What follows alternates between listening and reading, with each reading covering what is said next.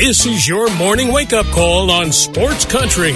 Grab a cup of coffee and hang with us every weekday morning for the latest news, sports, and other things going on around the world and in your backyard. Now, here's your host, Gene Gumbs.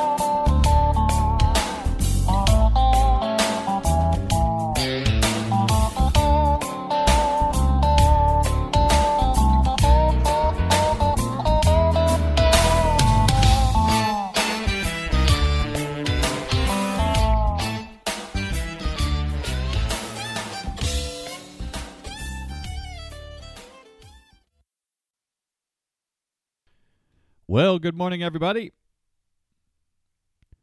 It is 6 minutes past 9 o'clock here in Middletown, Connecticut. Welcome. It's a Tuesday morning wake-up call here on Sports Country Radio, the 19th day of October 2021. Beautiful day here in Middletown, Connecticut. A little chilly this morning, but it's the fall. What do you expect? So anyway, we got lots to talk about. Obviously, if you are a Red Sox fan, it was party time last night. Once again, the Sox just continuing to pound Houston Astro pitching. Red Sox, think about this. The Red Sox didn't even clinch a playoff berth until like the last day of the regular season. They are 2 wins away from the World Series. A team that most people thought was going to be a 500 team at best. And here they are, 2 wins away from the World Series, and remarkable. Can't count your chickens before they're hatched, but the good news is you've got the 2-1 lead if you're Boston, and the next 2 games are in Fenway Park.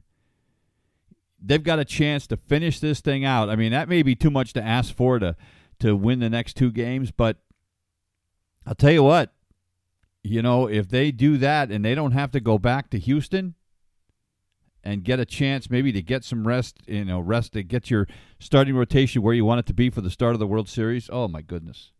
So we'll get to that in just a minute. I'm going to start off with some COVID news. COVID news, but it's COVID sports news. So Washington State University has fired their football coach, Nick Rolovich, and 4 of his assistant coaches because they refused to get the COVID vaccine. So the governor of the state of Washington, Jay Inslee, who had set a deadline of yesterday for all state employees to be vaccinated, and Rolovich, who was 42 years old, came over from the University of Hawaii a couple of years ago, is out of a job. And by the way, he was the highest paid state employee. He's making $3 million a year.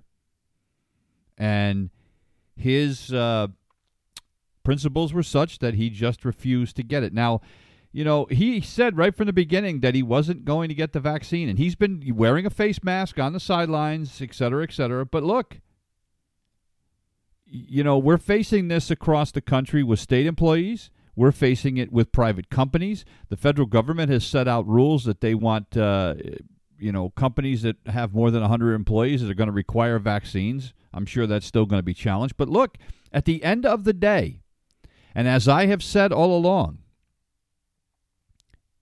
your employer has the right to impose certain things on you. If you want to work at a restaurant, you have to wear their uniform. If you want to work at McDonald's, as simple as McDonald's, you have to wear the McDonald's uniform. You have to show up to work when it's 9 to 5. There are, the companies have rules, and you have a choice. You can follow the rules, or you can find another job. It's that simple. And you can say, well, they can't tell me what to do with my body. Well, okay, that's if that is the what you want to the case you want to make, that's fine. Find another job.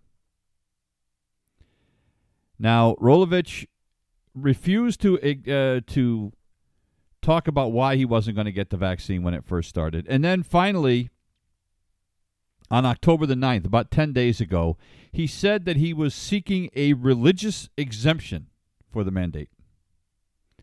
But, by the way, so he said he was using a religious mandate or a exemption, But he did not say anything about what religion he is or how it goes against his religion. So what he had to do is he had to file a appeal with the state, an application for a religious exemption. Those applications, by the way, go in front of a committee that review the requests, but the applications do not include the person's name. So the application that Nick Rolovich filled out, did not have his name on it. So it went in front of this committee as a blind application, and the committee rejected his arguments. So, what it tells me is that his supposed principles on the basis of religion didn't stand up to this independent committee, and who, by the way, did allow some exemptions. But they didn't in Rolovich's case. So, and because he was fired for cause, and fired for cause means we made a rule, you decided to go against the rule, so we can fire you for cause. That means that the university does not have to pay the rest of his contract. He is signed through 2025 at $3 million a year. So they don't have to honor it. I'm sure, his people may file a lawsuit to try to get it, but good luck with that.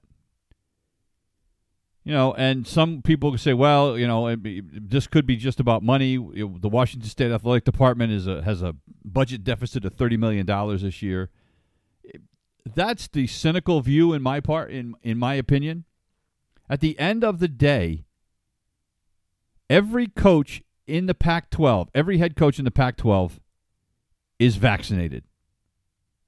He was the only unvaccinated head coach in the Pac-12. You've got high-profile coaches across the country like Nick Saban in Alabama, Dabo Swinney down at Clemson, Lane Kiffin in Mississippi. A lot of these high-profile coaches have all come out and said, you got to get vaccinated. Lane Kiffin went as far as saying that not getting vaccinated on his team is irresponsible.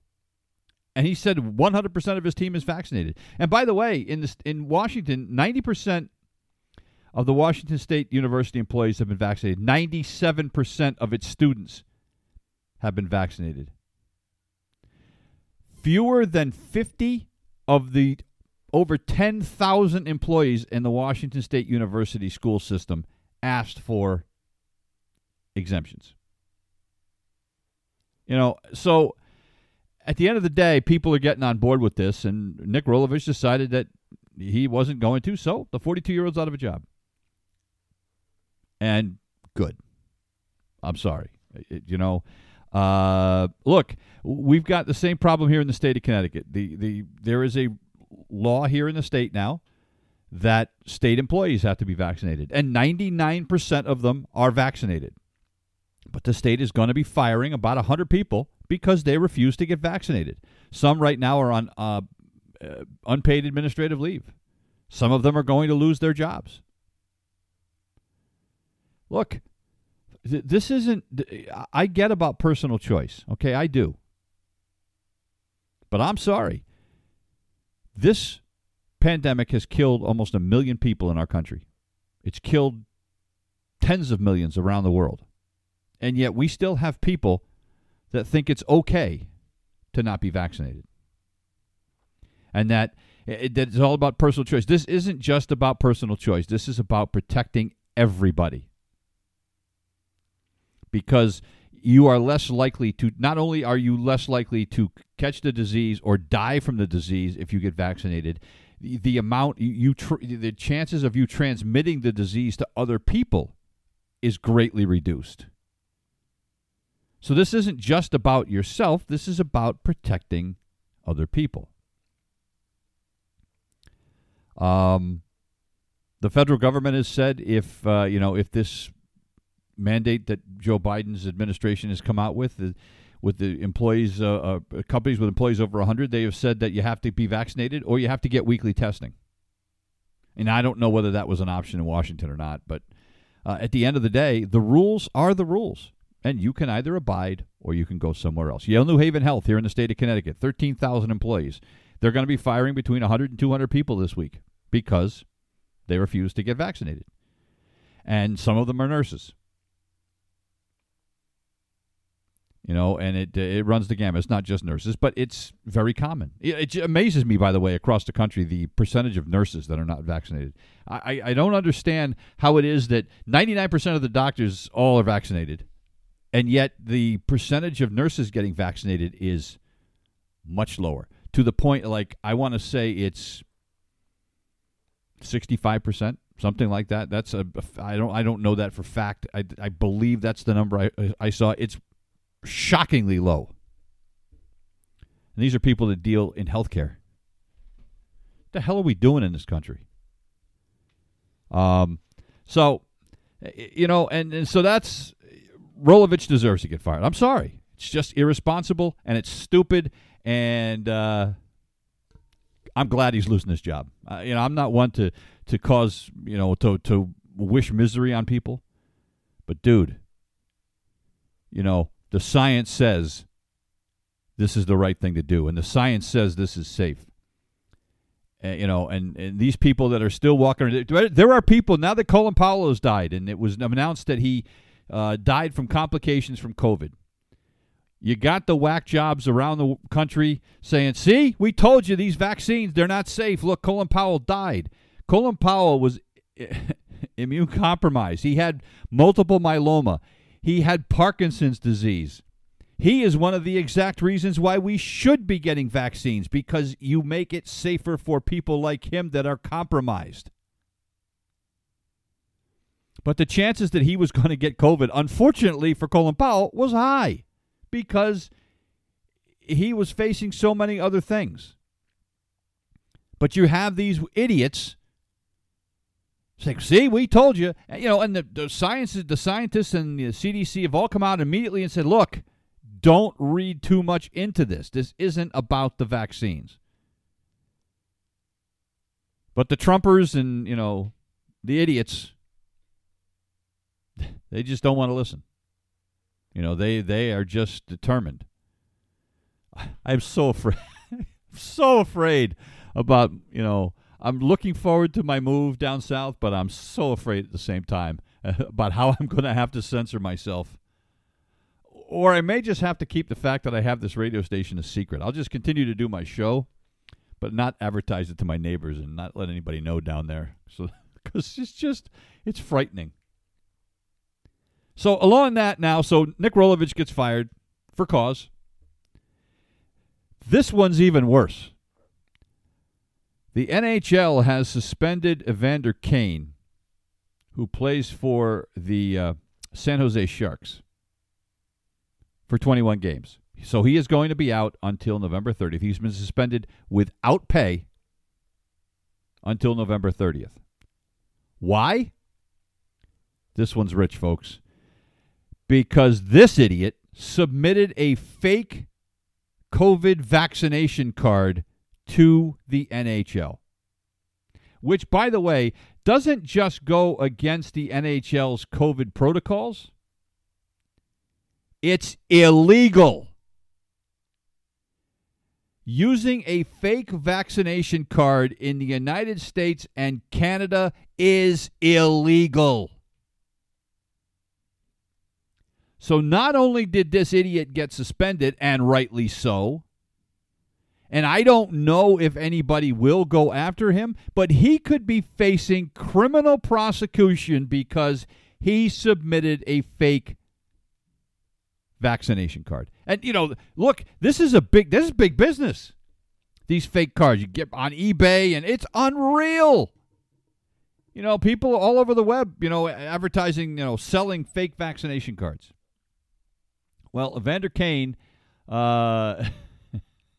is now going to lose $1.7 million of his $7 million salary this season because he used a fake vaccination card. Good. I wish he could lose all $7 million. This idiot... Look, how when 99% of the league is vaccinated, actually it's more than that. According to the NHL, there are only 4 players, 4 on active rosters that haven't been vaccinated. 4.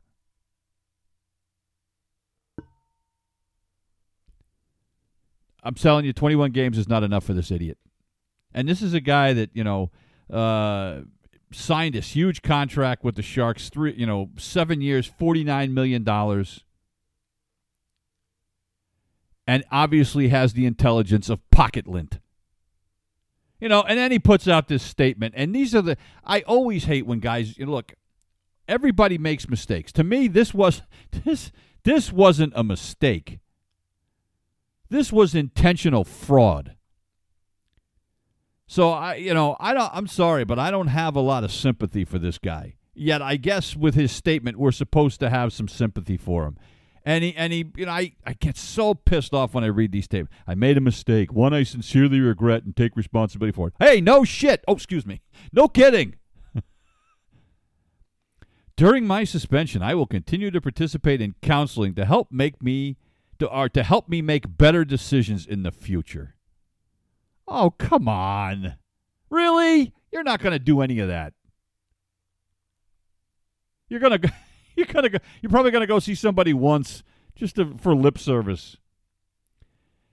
When my suspension is over, I plan to return to the ice with great effort, determination, and love for the game of hockey. You're an idiot. I hope the first time he comes back, somebody lays his ass flat on the ice. This is the same guy, by the way, Evander Kane, who was accused by his ex-wife of betting on NHL games. They couldn't corroborate the accusations, so he got cleared of that. He's also been accused, by the way, of sexual and physical abuse by his ex-wife. Now, we have to take into, or actually, she's not his ex-wife, it's his estranged wife.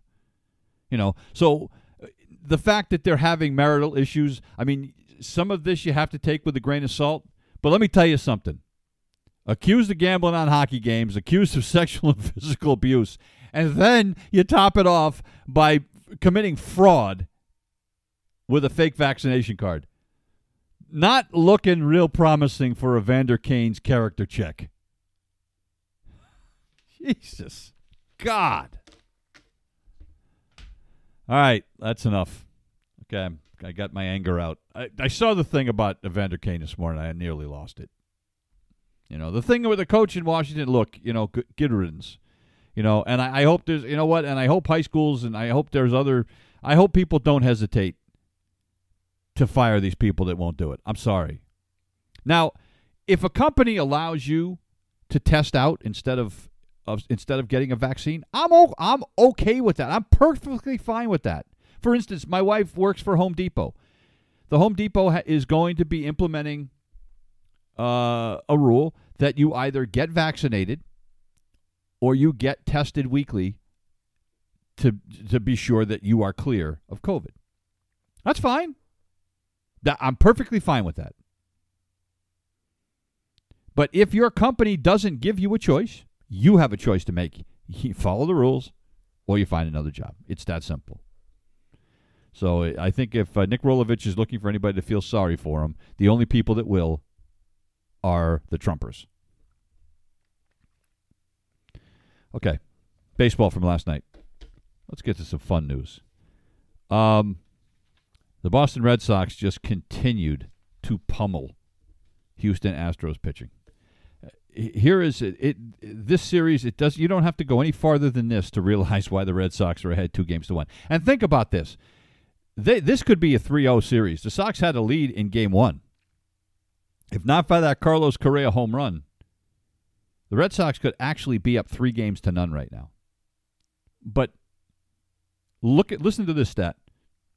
Astros starters in this series, 5 1/3 innings. They have given up 13 hits, 14 runs, 12 of them earned. They have walked 8 guys in 5 1/3 innings. They've only struck out 5, and they've given up 3 home runs.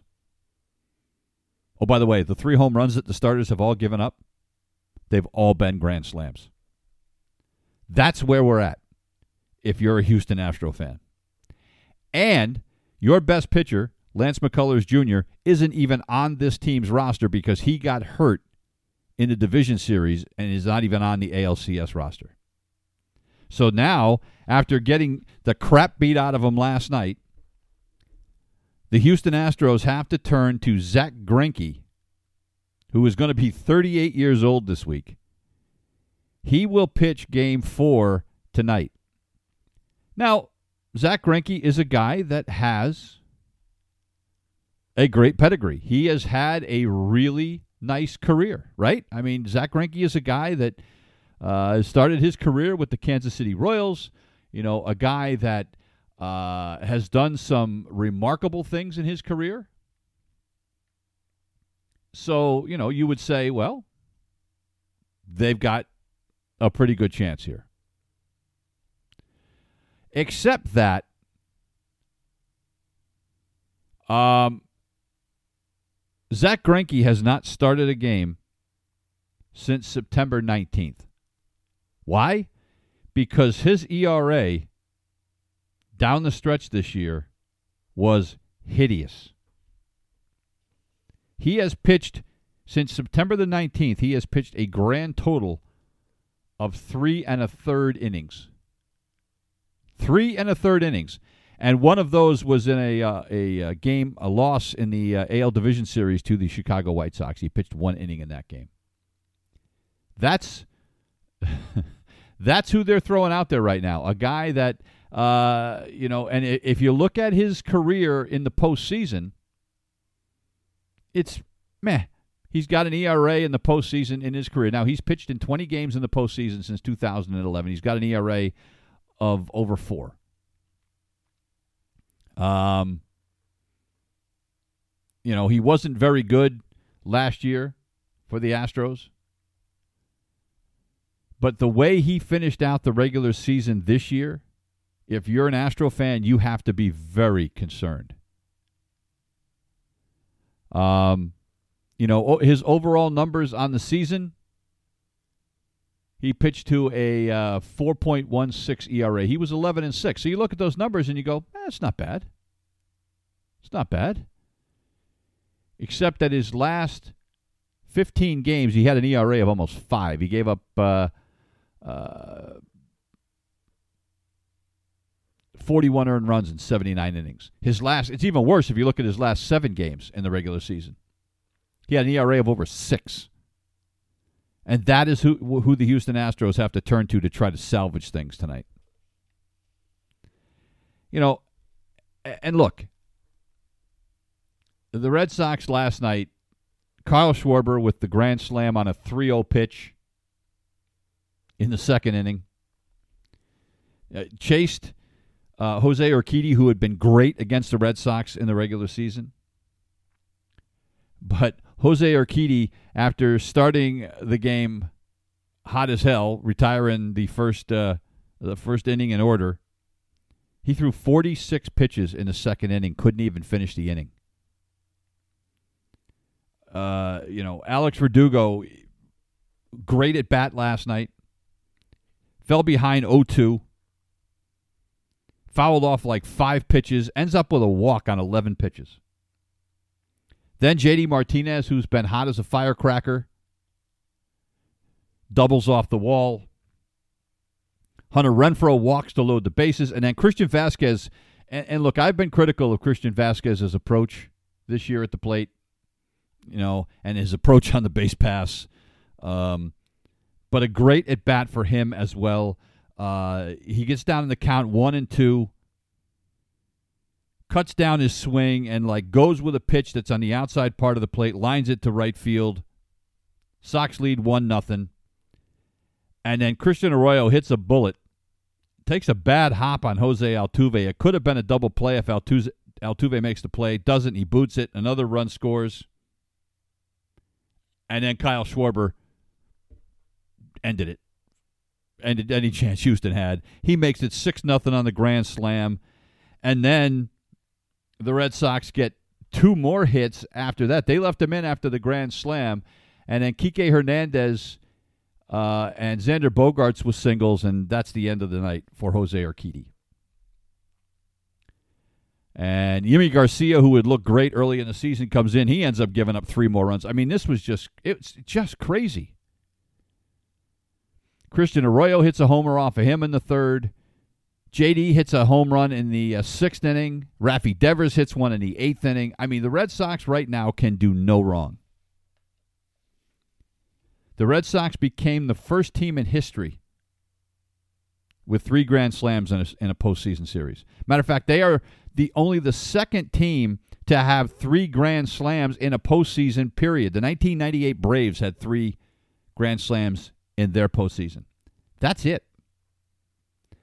The Sox are also the first team in history with 3 grand slams in a span of 2 games, either regular season or postseason.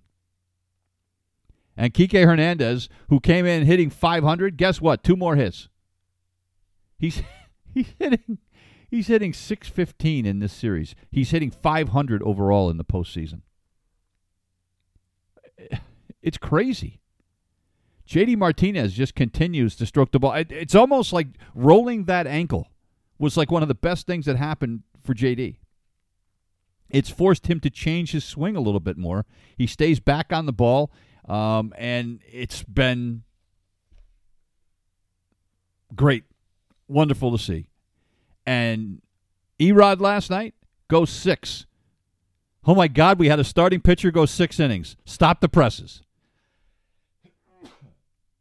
Excuse me. And with the exception of a bad pitch to Tucker, who took one out for a 3-run bomb, he was damn near perfect. Struck out 7, didn't walk anybody. And by the way, this is a Astros team that's supposedly the hardest team to strike out in baseball this year. Red Sox have been just fine. And then Hansel Robles comes out, scoreless inning. They even brought in Martin Perez, scoreless inning. Sawamura with a scoreless inning. And what Erod did last night, and you cannot minimize this at all. Erod, by going 6 last night, the Red Sox are sitting in the catbird seat. Why? Because it means Nick Pivetta, they didn't have to use him yesterday. They didn't have to use him in Game 2. That means Nick Pivetta is on pace. He will start the game tonight. It's going to be his first postseason start. He was great against the Astros in the regular season. He held them to 2 runs over 6 innings back on June 2nd. So Pavetta's on pace now to pitch Game 4. You've got Chris Sale lined up for Game 5 on Thursday. And then you can come back with Nate Eovaldi.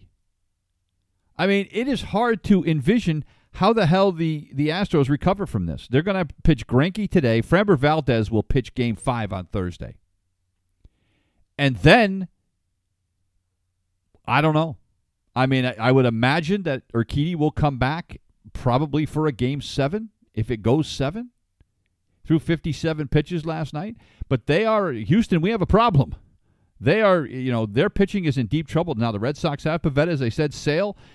Look, they still have Tanner Houck. Tanner Houck has pitched 1 inning over the last 7 days. Now, it wasn't a great inning, gave up a bomb, but they've got Tanner Houck. Didn't have to use him yesterday. They have Garrett Whitlock. Didn't have to use him yesterday. They have Ottavino out there. They have their bullpen set up exactly the way they want to. Yesterday, when you can get innings out of the bullpen and you can go to Sawamura, who's been awful, and Martin Perez, who has been awful. Oh, they've got Josh Taylor out there. He didn't pitch. They are set up for a victory tonight as long as the bats can take care of Zach Greinke. Now, it's going to be interesting because Zach Greinke's a guy, he doesn't throw hard. He throws a lot of junk. A lot of junk. The Sox hitters are going to have to be very patient. They're going to have to stay back on the ball, and they're going to have to crush his breaking pitches because that's how he's a junk baller. A lot of times you see lefties that are junk pitchers. Zach Greinke is one of those rare right-handers that just throws crap. But he keeps people off balance. But Erod set the Red Sox up for success. I don't know if this offense can continue to stay as hot as it is. I hope so. And the other thing to think about, and they mentioned this on the Fox broadcast last night. Think about this. The Red Sox are doing all this without their best hitter really participating. Xander Bogaerts hasn't done much of anything. He's hitting .231. He was 1 for 5 last night. Xander Bogaerts struck out 3 times. Just imagine if he was hitting too. But it gives you some hope that, all right, well, maybe he starts to get hot a little bit, that somebody else has an off night, but Hunter Renfroe hasn't hit at all in this series. But at the end of the day, it is hard to envision, with the way the pitching is set up for the Red Sox and the pitching nightmare right now that Houston is facing, that the Red Sox don't win this series. I can't even believe I'm saying that. I had hoped they were going to put in a good showing. I never saw this coming. And it's possible, folks, we have a World Series coming that nobody wants, except for Red Sox fans and Braves fans. But it's possible that we could have a Braves-Red Sox World Series. And if you're Fox, you're probably not thrilled about that. They really wanted the Dodgers. They want the Dodgers, or they wanted the San Francisco Giants because of the great story. But they did not want the Atlanta Braves and the Boston Red Sox. But that may be very well what Fox gets. We're going to talk about the Dodger game in just a minute. They will play Game 3 of their series tonight when we come back. You're listening to The Wake Up Call on Sports Country. It's 39 minutes past the hour. Welcome back to The Wake Up Call here on a Tuesday morning. So before the break, I teased, we could have a Red Sox-Braves World Series. Yeah, if you're a Red Sox fan, you don't really care who they play. Although, again, it's one of those things where if they play the Braves, you like their chances a lot better probably than playing the Dodgers. But having said that, I don't want to put the cart before the horse as far as this Braves-Dodgers series goes. Let's remember last year, the Braves led that series against the Dodgers 2-0, 3-1, and still ended up losing it. And here's why you cannot count out the Dodgers. The next 3 games are in Los Angeles. The Dodger Stadium has been a house of horrors for the Braves. The last time the Braves won a game at Dodger Stadium was June 9th of 2018. 3 years ago. 3.5 years ago. They've lost 9 straight in Los Angeles. They got swept in a 3-game series there late in August.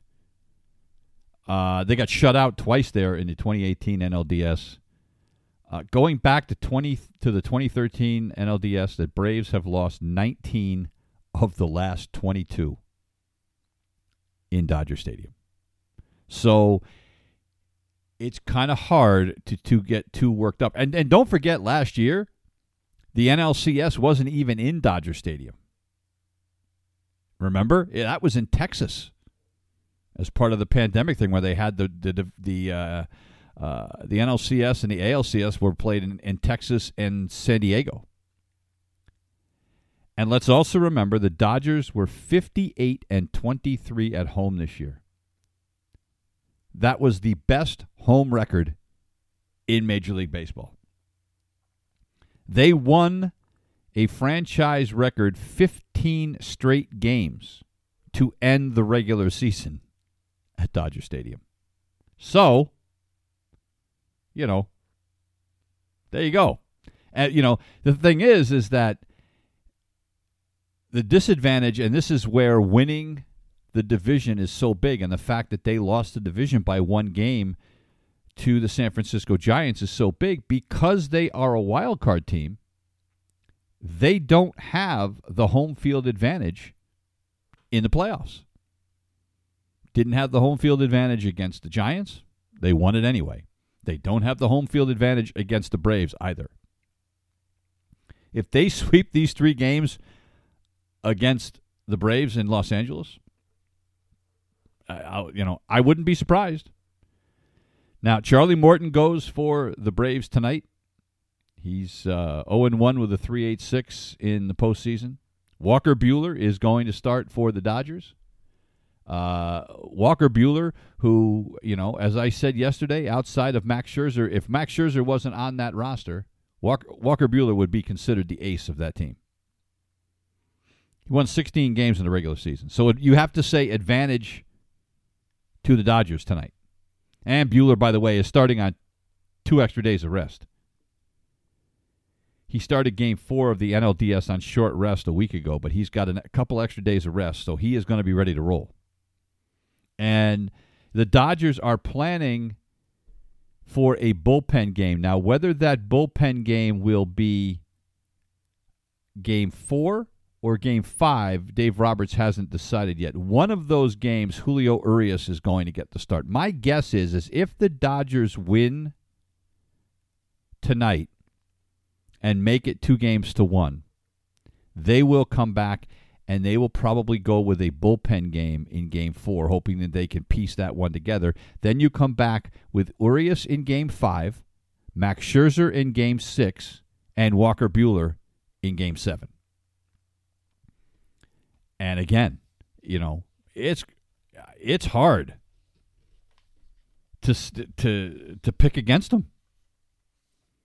The Dodgers do expect to have Justin Turner back in the lineup. He came in as a pinch hitter. As you remember in Game 2, he's got some kind of a neck impingement, and he has struggled in the postseason. So you almost wonder whether having him back in the lineup is the right thing. Look, he started 77 straight postseason games before that Game 2, but he hit 050. 050 against the San Francisco Giants in the NLDS. So, if he's not right, you almost wonder if they're not better off having somebody else in the lineup. He also made a big error the other night. So he hasn't been right. But I like the Dodgers' chances tonight. I'm not saying the Dodgers are going to come back and win this, but I'm also not telling you that I would be shocked if they did. So last night I was switching between the Red Sox game. Fortunately, the Red Sox helped me out by making it a bit of a laugher last night, and I was able to watch a little bit more of the NFL game, the Monday Night Football game, than I thought I was going to be able to. But I saw something last night that I still don't understand. The Buffalo Bills lost to the Tennessee Titans last night, 34-31. They lost this game. Now, it's possible they could have lost it anyway, but they lost this game because on 4th and 1, down inside the 5-yard line, with 12 seconds, 13 seconds left on the clock, the Buffalo Bills, instead of kicking a 22-yard or 23-yard field goal that would have tied the game and sent it into overtime, decided to go for it on 4th and inches, figuring, we're going to get the automatic first down. We can take a crack into the end zone, try to win this thing. They decided to go for it on 4th down, and Josh Allen tries a quarterback sneak, loses his footing, gets stuffed, doesn't make the first down. Titans take over. They win the game. Now, Brian Griese, who was doing the analysis for ESPN last night, is like, I love the call. I think you keep it in your best player's hands. I love the call. I don't have any problem with it whatsoever. I'm sorry. That was the absolute wrong decision. I said it last night. As soon as they were doing it, I was like, what the hell are you doing? And you can say, well, we're on the road. You play to win on the road. Look. And I texted Dan Zampano last night when that happened. I said, I can't believe that they just made that decision. And Dan fired back. He said, it's Game 6. This is Week 6. You kick the field goal and you go for the win in overtime. If this is the playoffs, okay, I get it. If it's the playoffs, maybe you make a different decision. But how Sean McDermott, and I'm sorry, he's going to be getting some heat for this, and he should. It's week 6. You are 4-1. You have got to kick the field goal there. Ryan Tannehill was not great for Tennessee last night. The only reason the Titans won this game is because Buffalo couldn't figure out a way to stop Derrick Henry. Derrick Henry, 20 carries, 143 yards, 3 touchdowns. Ryan Tannehill was not good. No touchdown passes, threw an interception. He was 18 of 29. Just wasn't very good. He scored a touchdown, a quarterback sneak, but big deal. He was not very good. So there was nothing that was said to me last night that, the Bills said, "Oh, we can't stop there. That we gotta go for it here." I'm sorry. That was the wrong decision. And how about this? So with the loss, Buffalo is now 4-2. Now, they still have a 2-game lead in the AFC East, but as bad as the Patriots were this past weekend, and the fact the Patriots are 2-4, how about the Patriots are still only 2 games out of first place? Now, look, I mean, it's not that the Patriots are going to catch the Bills, okay? Don't get me wrong. It's just funny. And now, again, we got a long way to go in this season, but the Baltimore Ravens are now 5-1. By making the decision that you did, you helped out Tennessee. Tennessee's 4-2, so they're just a game behind now. But Baltimore right now is in the driver's seat in terms of home field advantage in the playoffs. Now, I know, it's week 6. We got a long way to go.